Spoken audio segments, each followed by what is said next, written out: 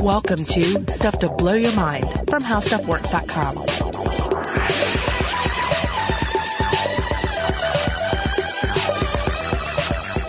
Hey, welcome to Stuff to Blow Your Mind. My name is Robert Lamb. And my name is Christian Sager. We have kind of like a unofficial series of episodes that we've been doing over the course of the last 2 years that are related to various Asian cultures and death. Mm-hmm. And this is another one of those. So we've talked about ghost burial before. We've talked about Chinese immortality. And then this is also slightly connected to the episode that we did on, or maybe it was 2 episodes, on mummification. Yeah, I feel like we've done 2, maybe more. I know that we've talked about exploring more and more of the mummification cultures throughout the world. Oh, I know what it is. We discussed Japanese custom in an episode. Yeah. Oh, and then there's also the monks. The self-mummifying monks. Yes, those guys. That's the other one. So this is along those lines. Today we're going to be talking about jade burial suits. And once I got done researching this, my first thought was, this would be a far cooler way to make a new Mummy franchise. They've been showing the trailers constantly for that new Mummy movie with Tom Cruise that's coming out this summer, and it looks awful. And I think that this would be a cool mummy, like this mummy in this giant suit of jade armor coming at you.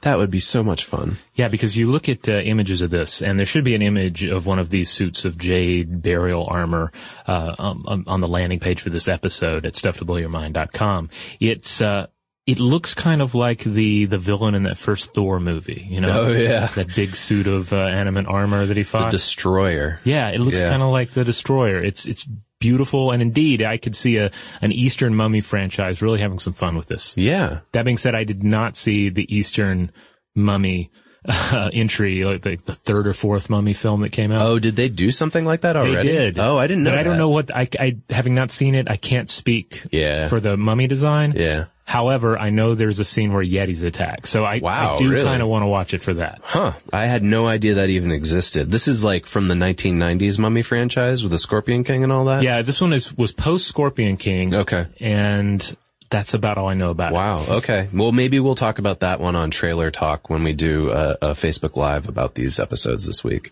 So in this episode, we're going to be exploring a practice that is tied directly to the Western Han Dynasty. And I know a lot of you out there are not going to have a real firm handle on dynastic Chinese history. Don't worry, we're going to root all that where it needs to be placed in the timeline shortly. But these suits are we can call them jade suits, we can call them jade armor. In Mandarin, they're sometimes referred to as yu sha, which are jade caskets, or sometimes yu yi, which are jade garments. And it is essentially a stone garment, if you think about that, because jade is a stone. And that's probably a great place to start, really. Let's just discuss what jade is before we pile on its supernatural connotations and then get into Chinese history. Okay. All right, so jade is essentially an ornamental green rock. Everyone has probably seen something that is either made of jade or is supposed to be made of jade. But then, what does that even mean? Yeah. I'm thinking of like, in the local mall that we have here, there's like a couple like places where you can buy sort of like Chinese themed, aesthetic decorations for the home. And usually there's like a piece of jade in it somewhere, or it might be made of some kind of fake jade. There's those, I forget what they're called, but they're like red, ribbons or, threads, and they've got a piece of jade woven into them. Oh yeah, you often see little rings of jade. Yeah. Sometimes worn by children in China still, or incorporated into some sort of direct decoration or personal adornment. And the interesting thing here, though, is that whatever you're calling jade is the name given to 2 distinct minerals, nephrite and jadeite. And in their purest form, either of these is white. In Chinese, it's referred to as mutton fat jade. Huh. And you'll also have minerals such as iron and chromium that give jade its many hues. So there's not just one color of jade. It's not like a Crayola. This is jade. Yeah. Hold it up to your stone and see if it matches. It's like a There's lot of gamut variety. between white and like very green. Yeah, and darker greens, yeah. So let's talk about these two varieties real quick. The nephrite is sometimes referred to as true jade. It's very strong. It has a more vivid green coloration. And this is the stuff that the Chinese worked with during the Han Dynasty, which is what we're going to be talking about today, because jadeite wasn't introduced to China until the late 1600s via Burma. So when we're talking about these pieces of jade armor, they're made using nephrite, not jadeite. Now, jadeite, on the other hand, is more fragile, and it has a brilliant gleaming surface when polished. Now, jade is usually found inside pebbles or boulders where like the rough stony exterior doesn't really give a clue as to what's in there.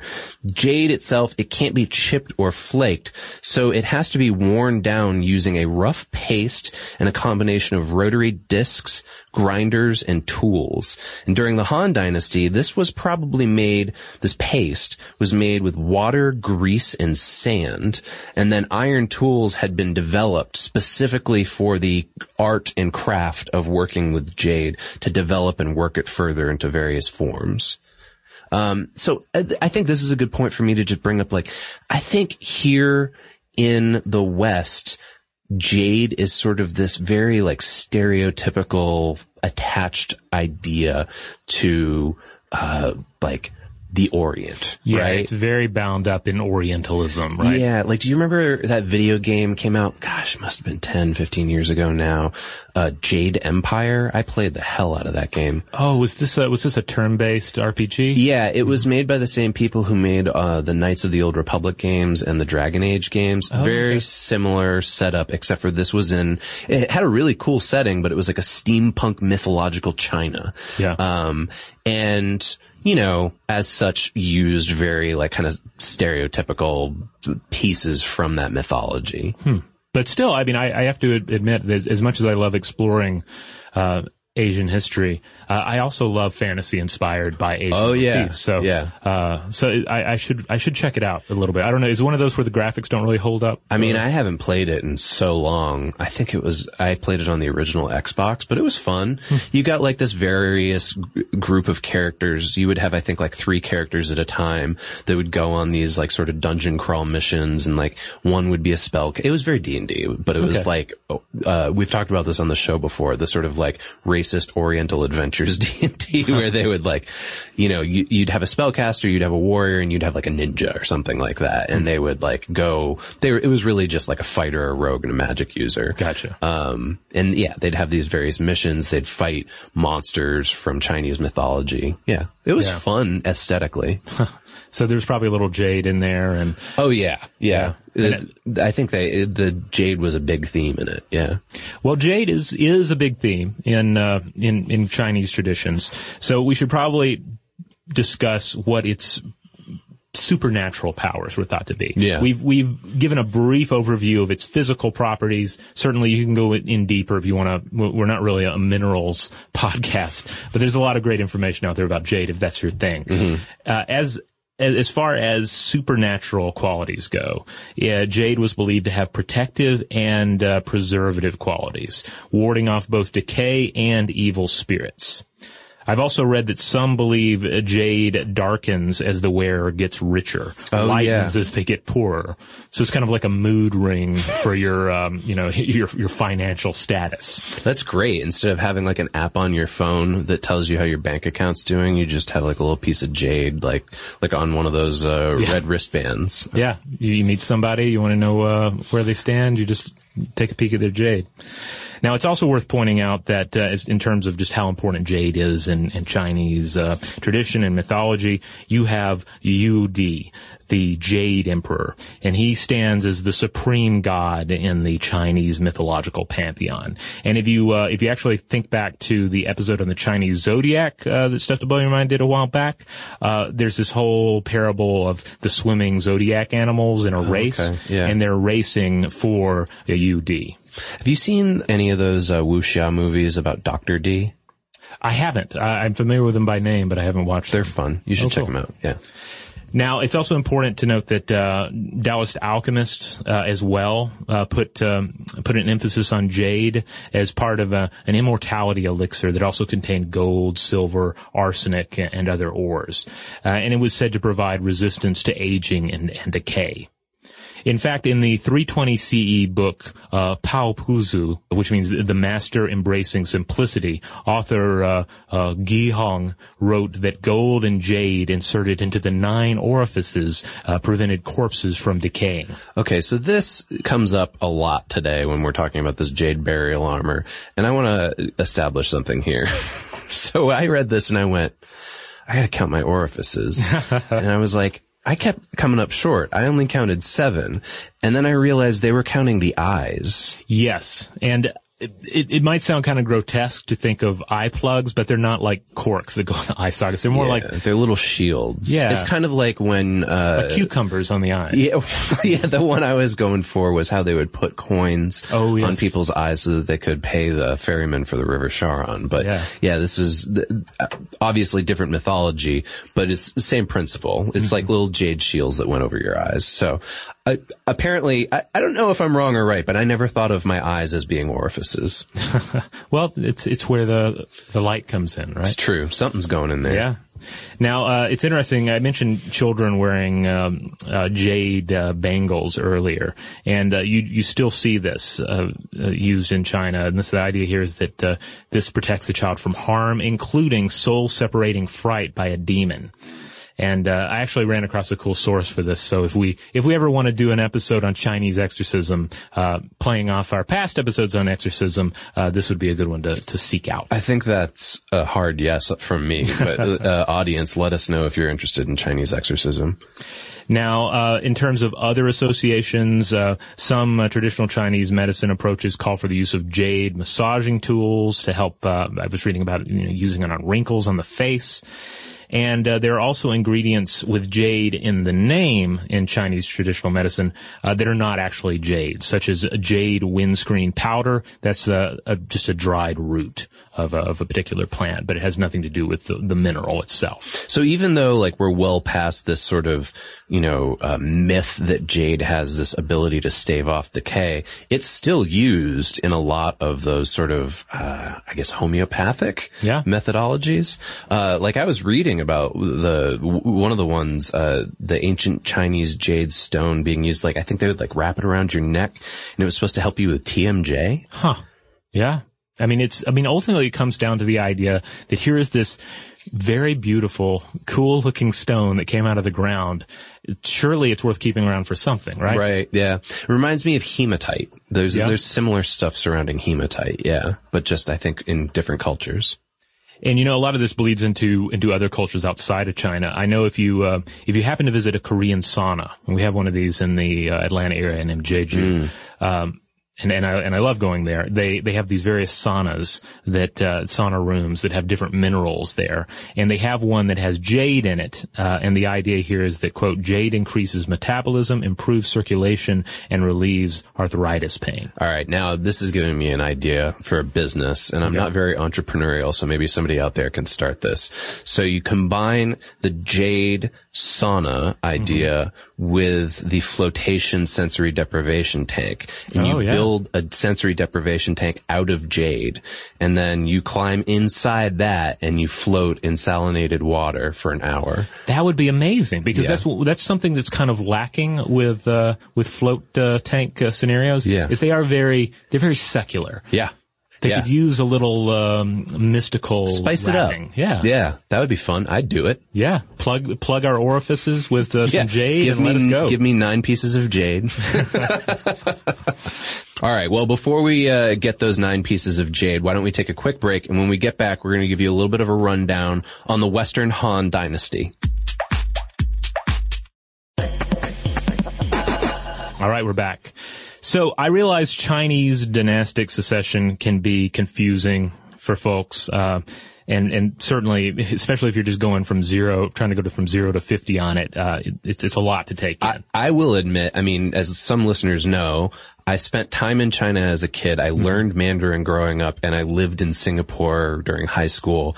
And Chinese history is completely lost on me. It's really tough for me to keep track of it. Yeah, I'm constantly referring back to the chart with the dynasties. Now, I know there's a little song. I've heard people sing this. Okay. Where it's Frère Jacques.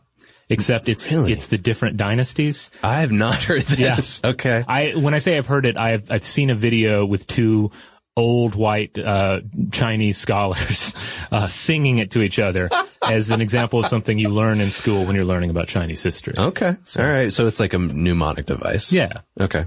So we're not going to throw it all at you. Basically, we're going to go from the beginning up until the Han Dynasty, just and throw out the years so you can place it in the general time frame. And the Han Dynasty is essentially the fourth or fifth dynasty or the second imperial dynasty. It ultimately depends on what you count as a dynasty. And this has to do with sort of legendary mythic time. So let's start from the beginning. First up, you have the Xia Dynasty. This is 2070 to 1600 BCE, and it's largely mythological with some very early Bronze Age evidence. So, yeah, this is the time of gods and heroes. And this is why some don't actually count this in terms of historical dynasties. But then comes the Shang Dynasty. And this was long considered apocryphal, but historians now correlate it with oracle bone writings. This period takes us up to roughly 1123 BCE and the Zhou Dynasty. Now, this is the first millennium BCE, and this is a time of conflict in China. And there are two periods here that are of particular note, and that's the spring and autumn from 722 to 481 BCE, and the Warring States period, 475 through 221 BCE. Okay, so what I'm seeing here so far is it seems like these dynasties last, roughly around 500 years. Yeah, so far. Now, at the end of the Warring States period, the Qin Dynasty begins. And this is when the Qin Kingdom conquered other central Chinese states and became the first truly imperial dynasty under Qin Shi Huang, the first emperor of China. Okay. And it was during this rule that the northern border wall was implemented, what we now call the Great Wall. And in the first of many peasant uprisings to echo through Chinese history, Liu Bang rose up and conquered China to found, finally, the Han Dynasty in 206 BCE. And this was only, 15 years later. Okay, so this is where we're zoning in on in terms of this jade burial armor being created, right? But There's obviously many dynasties afterward. So, yeah, the Han Dynasty is big money early on. Like, this is again, a time of things coming together, of unity. Certainly there are still lots of lingering problems, as with any, imperial scenario. But it's a time where there are enough riches out there, there's enough specialization that, you can have something like a fancy funeral tradition take place. Now, overall, the Han Dynasty ran from 202 or 206 BCE until 221 CE. So, we're talking about a pretty long stretch here. And that at the end of this, in 221 CE, that's when everything splits into the three kingdoms. But we divided the Han Dynasty up into the former or Western Han Dynasty and also the later or Eastern Han Dynasty. And that's because in the midst of this long, 4-century stretch, you have a rebellion take place. And basically what happens is a Han Dynasty official, Wang Mang, seizes power. And this is referred to as the Xin Dynasty, 9 through 23 AD. He does a pretty poor job, and then the Hans reclaim power in 23 AD after besieging the imperial palace. He dies in the process. So in other words, you have 400 years of Han rule, but there's this one little period where an usurper comes to power. Yeah, like a 20-year period, or actually less than 20 years of this one guy ruling, and then just getting taken down. So again, this is an influential 4 centuries in Chinese history, saw the institution of Confucian norms, the roots of the imperial examination system, an age of great economic, technological, cultural, and social progress. Han still refers to the main Chinese ethnic group, and this is again also the period that gives us these amazing jade burial suits. Okay, so we've teased enough.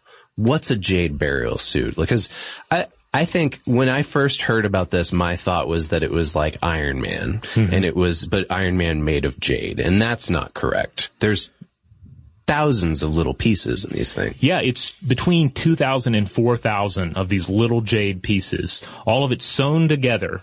And it's sewn together, depending on your station, it might be gold, silver, or silk. Wow. So really, the suit description is probably better. This is a suit made for a corpse, and it's a suit made of maybe in mostly stone, and maybe gold and silver or silk as well. I can't imagine that a living person could wear one of these and move. No, right? Yeah. I mean, it would be incredibly heavy. Yeah, only a supernatural, undead being in a Hollywood movie could do it. Now, we referred back to our episode on ghost burial earlier, and I do want to touch on that real quick, because a couple of the ideas we discussed in there are central to understanding why this much care was taken for a dead individual. So we discussed the importance of Xiao, the filial piety in Chinese tradition. And it's rooted in Taoist philosophy, Confucian family values, and it concerns the undying nature of the human soul. The dead live on in the afterlife. And then there are also ties to this Chinese notion of structural completeness, right? That you have this basic unit of the family, and if anything is out of place there, it's going to cause disharmony in your life and potentially in the afterlife. Yeah, we went into far greater detail on this in the ghost burial episode, but I wanted to reference a 1995 USA Today article that was specifically about the jade burial suits and how it referred to this for Western readers. So it claims that tombs in general were thought to be portals between the living and the dead. And basically the concept was, and this is similar to what we went over in Ghost Burial, the soul was divided. There's one part of the soul that goes to heaven, the other part stays in the body. And the one that's in the body had to be appeased or else it would turn evil, while the one that goes to heaven acted on behalf of the loved ones by offering them either protection or good fortune. And this is why the living tried to ensure that the deceased were well provided for in death. So you get very similar death rituals to the Egyptians in that, like, people are buried with their things, with things that they think will keep them comfortable. Yeah, there's this mix though with the ancestor veneration, that it's not only is this somebody that deserved a proper burial and deserves to be buried and with the things that they loved. This is also someone who can speak on your behalf in the afterlife. Like, this is an important contact to have. So you want them to be happy. You want to do right by them. So the very first one of these suits, which is part of that, was documented in literature around AD 320. But that's documented in literature. We didn't find them until far afterward. Yeah, it wasn't until 1958 that the suit hypothesis here, that these little jade pieces we were finding were part of the jade suit. It was just a theory at the time, and it wasn't until we actually found a really undisturbed tomb in 1968, 2 tombs in Hebei.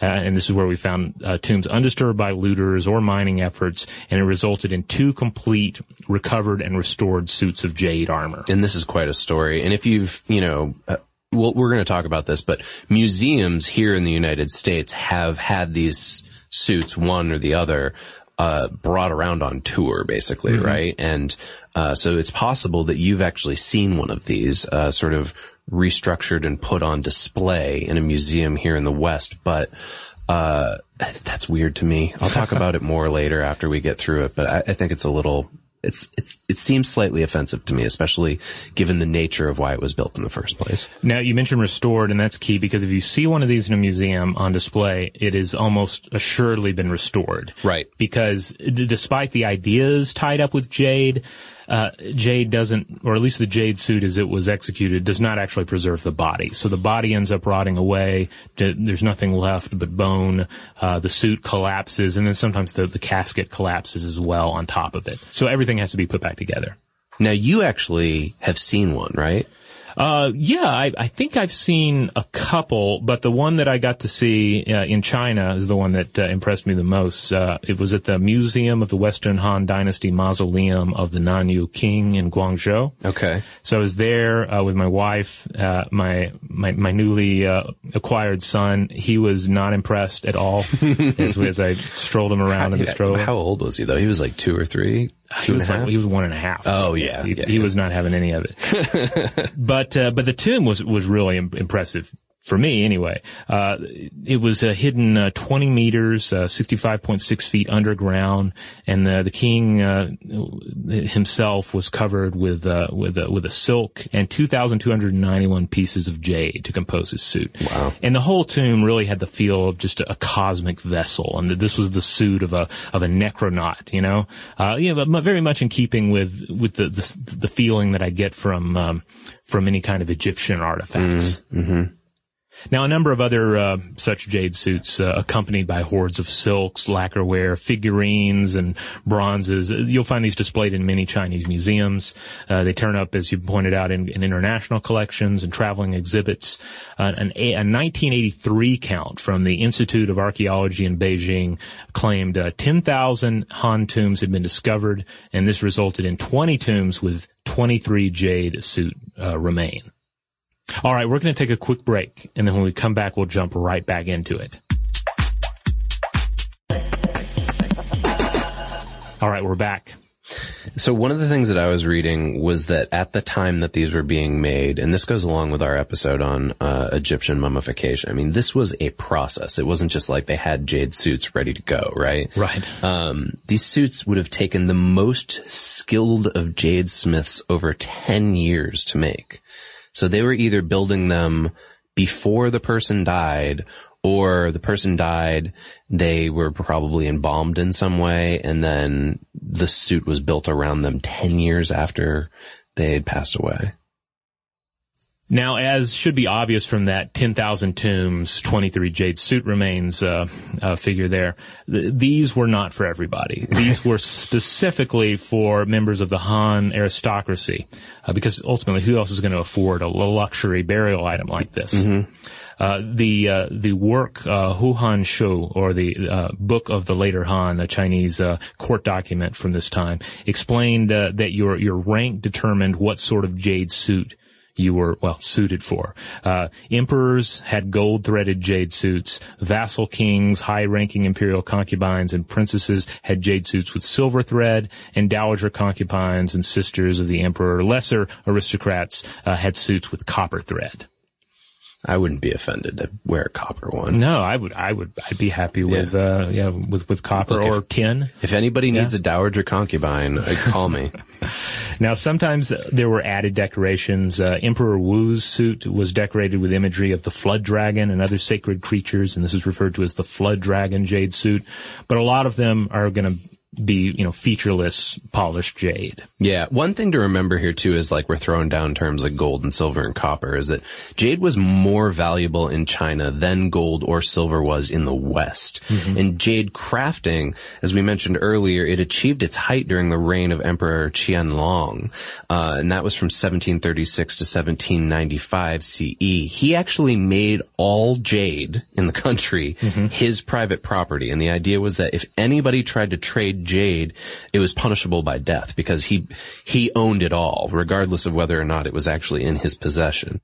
Now, this ties in nicely with the next point, and that's that evidence supports the theory that there was probably a centralized place or a couple of places for manufacturing these suits. Artisans would work on what was, again, essentially a luxury item. So you can't just go anywhere and get a jade suit. Right. And while these probably still couldn't today. No, yeah. I mean, unless you know a guy. It's also worth noting that while these items were for specific members of Han aristocracy, there were violations, including an account, and this was shared in a paper that we'll cite on the landing page by Jeffrey Cao and Yang Zhouxing, and this was the tale of a eunuch named Zhao Zhong who secretly buried his father in a jade suit, but then he was found out, and so the casket was opened up and busted out, and his entire family was imprisoned for the for the crime. Think about that. I mean, like, given how difficult these things are to make, like, somehow you secretly had one of those made, you bury your dad in it, and then you're found out and caught and just, like, utterly punished for it. That's a story. Yeah. I mean, and it shows how important all of this was to the culture at the time. You know, this was not just, you couldn't just be frivolous and get a jade suit. No, the jade suit was for particular members of society, and to violate those societal divisions was a dire matter. Now, we mentioned earlier how in the late 1950s you had this hypothesis these little jade pieces everyone was finding were bits of a jade suit. But that it wasn't until 1968 when they found those two tombs in Hebi. This is when we actually had evidence. We actually had two complete recovered and ultimately restored suits of jade armor. And in particular, they were Lu Xing, Prince Jing of the Kingdom of Zhongshan. So this was the son of the Western Han Emperor Jing, and his consort Dao Wan. Now, while their bodies were undisturbed, the corpses had collapsed, the casket had collapsed, but everything was still in place. He had gold thread, she had silk. His suit contained 2,498 jade pieces, hers contained 2,160, and in both suits, only the outer surfaces were polished, and the inner surfaces were scarred by circular cutting tools and straight-edge tools, the very tools that you referred to earlier for the shaping of jade. Yeah, and while the jade, didn't protect their bodies from decomposition as was thought, the porous rock that was actually in this I guess cave is the best way to describe it, did have absorptive capabilities. When they were found in 1968, the archaeologists had to work through, get this, 2 brick walls and a thick plate of molten iron that had been poured between them. And this is obviously because of how bad the grave robbing thing had become, and partially why this one hadn't been robbed yet, so they had to work their way through this. Lu Sheng's body had those jade plugs that we talked about earlier. He had them in his nose, ears, and mouth, and then the little jade shields for his eyes. They also each had gilt bronze headrests that were inlaid with jade, and they held jade crescents in their hand. Now, the coffin that was found on the floor, that was made of 4,000 pieces of jade, and it had just completely fallen apart into a pile on the tomb floor. There were also lots of sculptures, as we mentioned earlier. They placed lots of little items around, too, that were also made of jade, including those of a Bixi, which was a mythological, powerful winged beast that averted evil. And I included a picture in here. It's kind of like a dragon. It's like a cross between like a dragon and a dog it's got wings. Yeah, I keep wanting to do like a full exploration of, as if such a thing were possible, of Chinese dragons. Yeah. Because there's so many different varieties, and there are a lot of things where you look at them and you think, oh, well, that's a dragon, or that's kind of a dragon turtle. But they all have very particular identities and symbolic power. Like you would, and it would depend where you would want to engrave one or include a statue of one. Totally, because it would protect certain structures. I think I pronounced that pinyin wrong too, because I just went with Bixi because it looks like it rhymes with pixie, but I think it's supposed to be Bishi. Okay. Though he looks like a Bixi. I can imagine his name being Bixi. Hey, it was the Pokemon of their time. I mean, this thing looks pretty cool. It's kind of like a fat-chested dragon dog. Indeed. Now, obviously, when we look at the jade burial suits, we're looking at the convergence of two different customs: burial in armor and the sacred use of jade. So there are plenty of examples of just normal decorative armor suits that were worn by bodies prior to this. And the prince that we just referred to, I believe he was buried with a suit of armor. Okay. And the suit of armor was actually of a more modern design. Okay. But that was just included with him, and he was actually buried, of course, in the jade armor. Now, my understanding is these two in particular that we're referring to, these are the ones that are touring around the world, and you can see them in various museum locations. Yes, I believe so. All right, so you're probably wondering, well, then what happens to the jade suits? Like, this is a pretty fantastic tradition. Why does it fade away? Why does something so rich and so ornate just vanish? And the answer is interesting. The answer has to do with all of those plundered tombs. Yeah, it's all about grave robbing. Yeah, and this was fascinating and disturbing as well when we read what the tomb raiders would do with the suits when they pilfered them. Yeah, there were more than 24 suits that have been discovered since 1968, but the reason why there aren't more is because in AD 223, Emperor Wen of Wei ordered that the production of them had to be stopped because of so much looting. And what would happen is these looters would go in and they would burn the suits solely so they could retrieve the gold thread that was within. They didn't care about the jade. And as you pointed out off air, well, if you had these little pieces of jade that were perfectly cut down to make a suit, you can't go sell that on the black market because somebody's going to know, oh, this must have come from this specific suit from this specific prince. But gold, you can melt down and turn into whatever you want and sell it. Yeah, you can always come up with a story about that gold. Yeah. But those jade pieces were clearly stolen from an important person's body. And you might as well just walk around with a sign in Mandarin that says, execute me. Right. Now, you referred back earlier to the porous nature of the jade, and there is this idea that is put out there that even though jade does not have any magical body preserving properties, and despite the fact that no soft tissue has been found preserved by these funeral rites, it has been suggested that the porous nature of the stone itself might actually preserve some genetic material, and that DNA might be found intermixed with the jade. Okay. A lot of accounts of this notion refer back to a piece titled Immortal Jade by Sherry Talinko, and this was published in the Canadian Medical Journal. But to my knowledge, there's been no actual evidence for this thus far. Okay, but I could see why it would be an interesting avenue of research. There's some possibilities for genealogical research, especially, you mentioned the Han ethnic group earlier. Related to that, that could be some interesting stuff if you're looking at DNA samples. Yeah, I think one of the problems there is that we do have tombs and graves from the Han Dynasty that we're able to study and get genetic information from. So it's not like these would be the one place we would find it. Yeah, and this leads into I know I mentioned this earlier, but it seems really weirdly offensive that these relics are kind of pulled out of where they were kept, trotted out across the world and displayed in museums. I remember the High Museum here in Atlanta had the terracotta warriors a couple of years ago, and they were very cool. But so my understanding was those terracotta warriors were buried with, someone very much like these jade suits were. And I felt similar then. I don't know. I suppose if they didn't do this, the tombs would eventually be looted by somebody. But to me, I guess the idea more along the lines of what you saw when you were in China is you go to the actual site itself and you see them.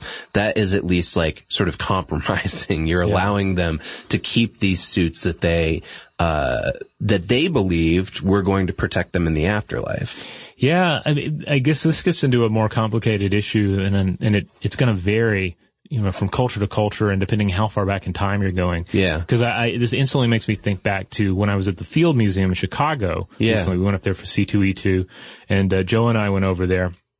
They have a wonderful Native American section, a lot of it devoted to Northwest Coast Native peoples. Okay. And they have masks, they have costumes, details about their various rich spiritual traditions. But there's a section that they've completely marked off. You can't see into it anymore, because the display depicts important artifacts from their funeral rites. Oh, okay. Yeah. Okay, so somewhere along the line, maybe that tribe in its current iteration said, we're uncomfortable with this, please don't do it? Yeah, so it's like a current people saying, we find this to be disrespectful, and this needs to be handled in a more appropriate manner.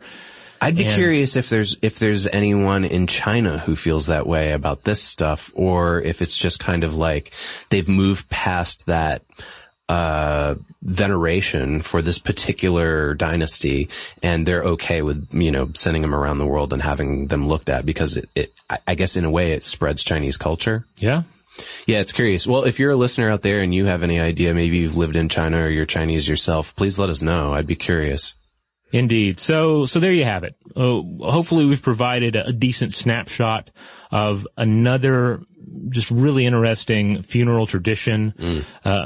an artistic tradition, a time period, a little about the mineral, and the possibility of some sort of genetic material actually being preserved by this supernaturally infused funeral rite. Now, I guess some people are probably thinking that I'm a bit of a hypocrite because I started off the episode saying I would love to see a movie about a jade burial suited mummy, but at the same time, I kind of am uncomfortable about actually looking at the real thing.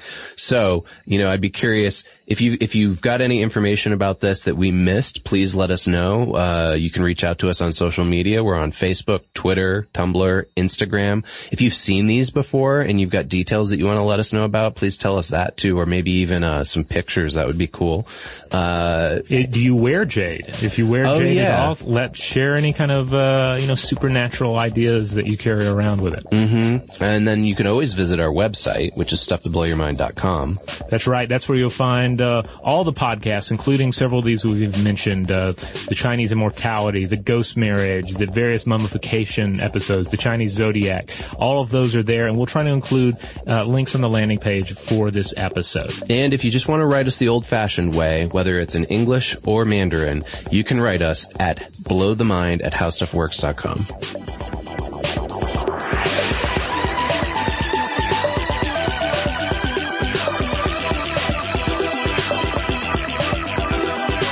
For more on this and thousands of other topics, visit howstuffworks.com.